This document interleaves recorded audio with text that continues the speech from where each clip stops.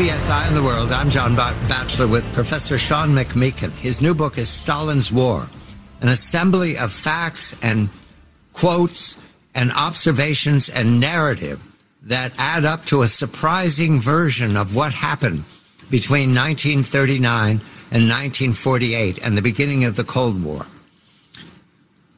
We go to the event that is celebrated as the beginning of the collapse of Germany. However, it started as a massacre along the Russian frontier with Germany. Stalin, having gobbled up all the buffer states, I learned from the professor, has now a border with Germany of thousands of miles. He's made himself vulnerable. In his greed for territory without fighting, he's created the conditions that on June 22nd, 1941, lead to Operation Barbarossa, the Germans jumping the border and rolling, I think, Army Group Center or something significant, rolled 40 miles on the first day. The story told at the time was that Stalin was shocked, even to the point of having a nervous breakdown. No one heard from him until he addressed the nation in July via radio, which at that point was available for very few people. But in any event, that's the story. The facts mitigate that story. Professor, where was Stalin June 22nd, June 21st, June 22nd, and all the way to his July address? Oh, well, he was mostly in the Kremlin meeting with all of his ordinary advisors. I mean, as it was happening in real time, there's no sign of any kind of serious break where Stalin has any type of a breakdown or panic. There is a dramatic scene about a week into the war, once all the horrendous reports are pouring in from the frontier, and there are different versions of what he says. You know, there's a catastrophe. We've flushed Lenin's legacy down the toilet. It's all done. And there's a bit of a tantrum, and he goes to his dacha. But this is only for a short period. I mean, of course, he had to rest and sleep from time to time. But and the idea, for example, that he disregarded all warnings about the war. No, it's true. He didn't believe every intelligence report he got, in part because he just got so many of them. But he couldn't hide a military buildup of this scale.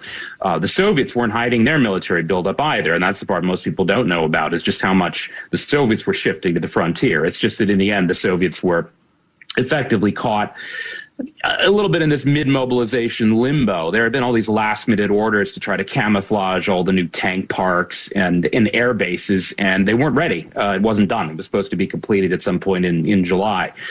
So sure, I'm sure there was a moment, not of panic exactly, but of shock a little bit that the Germans had really beaten them to the punch and gotten them before they were ready. But right, the idea of this breakdown, the shock of this invasion, it's a story that in various guises has kind of continued on to the present day, in part because, of course, it's so convenient. It makes it seem like this was this utterly unprovoked, unexpected invasion, whereas, in fact, both sides had really been mobilizing and preparing for war for months. It's just that the Germans were both a little bit faster, quicker, more efficient at it, and in the end, the Germans struck first, which on the one hand did, of course, tremendous damage to the Soviets because they were so exposed. They had so much equipment so close to the frontier. So much of their air force was so close to the frontier. But in the long run, just as you said, strategically, diplomatically, in effect, this kind of sealed Germany's defeat, because by committing such an obvious and flagrant act of armed aggression, this created this kind of almost public relations miracle, as I call it, where Stalin was no longer the monster and the butcher and the devourer of small nations, but now he was a victim and his people were heroes. And so the British and the United States are going to unleash this flood of largesse, lend-lease, and other varieties that in the end is going to help turn the tide of the war on the Eastern Front. It's October 8th, 1941. Zhukov, commanding first the Leningrad, the Stalingrad, the Petersburg Front, called Leningrad, and now commanding the Moscow Front, telephones Stalin. The quote, "Nearly all routes to Moscow are now open. The city is evacuating. Women and children. The NKVD has lost control. Factories are rioting. There's looting going on in the city. The Germans are within sights of the towers of Moscow. Stalin chooses not to leave, emphasizing that their victims are going to fight to the end." The puzzle here is this one quote you have, Sean. If 500 German parachutists had jumped in to Moscow and taken control of the radio, the Soviet Union is done. It's astonishing. What was, at this point, the Western opinion of the war that day, October 8th? What did London think? What did Washington think? The two outstanding capitals that hadn't been conquered. Well, it's interesting. I think Moscow certainly could have fallen. I'm not sure if the Soviet Union would have entirely collapsed. They had begun already evacuating some of their factories and much of the government to the east. But I do think Stalin's decision to stay was critical, both in helping to stiffen morale in the city. And in the end, there was a little bit of fortune and luck that the Germans didn't really know how vulnerable this city was. But how serious it was. The one thing that probably prevented the full story from getting out was that most of the journalists had already left Moscow. So I don't think those journalists also understood just how serious the situation was. On the other hand, they know they had been told to leave.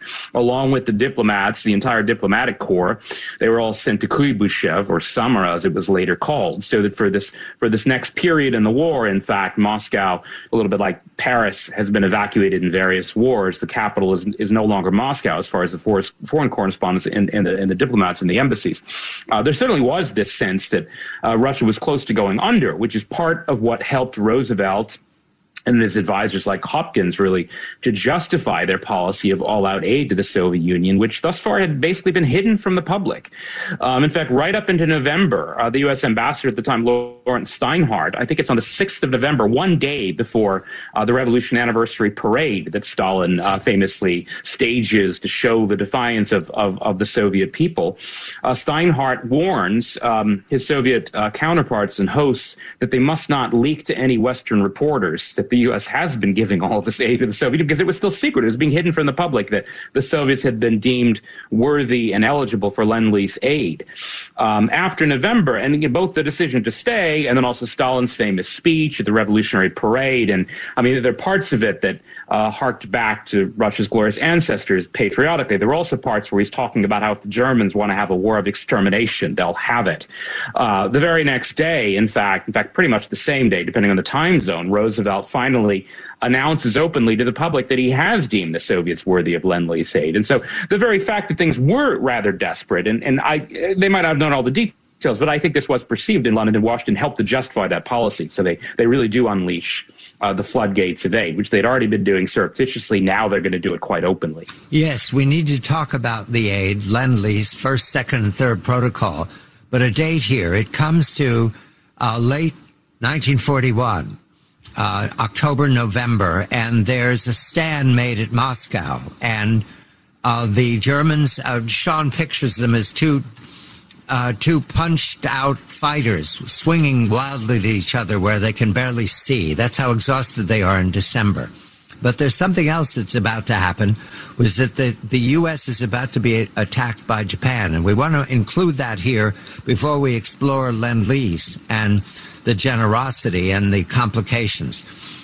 Sean, I'll ask bluntly, Stalin has really good information about Tokyo from Richard Sorga, his spy. He believed some of it, he believed all of it, or none of it. Who knows? He had so many different spies. Did Stalin, at some point, know that Japan was going to attack, and did he choose not to convey that to Washington despite Lend-Lease? Well, I think he certainly knew that Japan was going to attack or was close to attacking. He may not have known all the precise operational details and the specifics about Pearl Harbor as such. But Sorge, his reports from Tokyo, you alluded to, along with signals intelligence, the Soviets knew that the Japanese had been transferring armor, troops, warplanes, etc., from Manchuria and the Soviet frontier down to the south, preparatory also to their moves in Southeast Asia. It wasn't just Pearl Harbor, of course. It was attacked in December. It was all these other U.S. and British and Dutch positions in the southeastern Pacific. So Stalin absolutely had excellent intelligence in all this. And in fact, it's quite interesting. There are a couple of meetings involving both Hopkins and also Avril Harriman in Moscow earlier in 1941, one in July and one in September, where the subject comes up of Japan. And in Hopkins' case, he just, although Stalin wants to make sure that the Americans will keep the Japanese busy in Asia, it doesn't occur to Hopkins to ask what Stalin will do if Japan attacks the United States. Harriman at least raised the subject in September, and Stalin actually gave him this kind of grin and said that he thought the Soviets might stay neutral because, of course, they had a neutrality pact with Japan. And it was entirely to Stalin's liking and design, of course, that Japan attacked the United States and Britain instead of the Soviet Union. That was the entire point of the Neutrality Pact. And he definitely did whatever intelligence he had and believed, and he did have pretty good intelligence on Japan, some from high-up sources very close to Japan's government. He did not share that. All right, let's go to Lend-Lease then. The book is Stalin's War. Sean McMeekin is the author. I'm John Batchelor. You're listening to CBS Eye on the World with John Batchelor.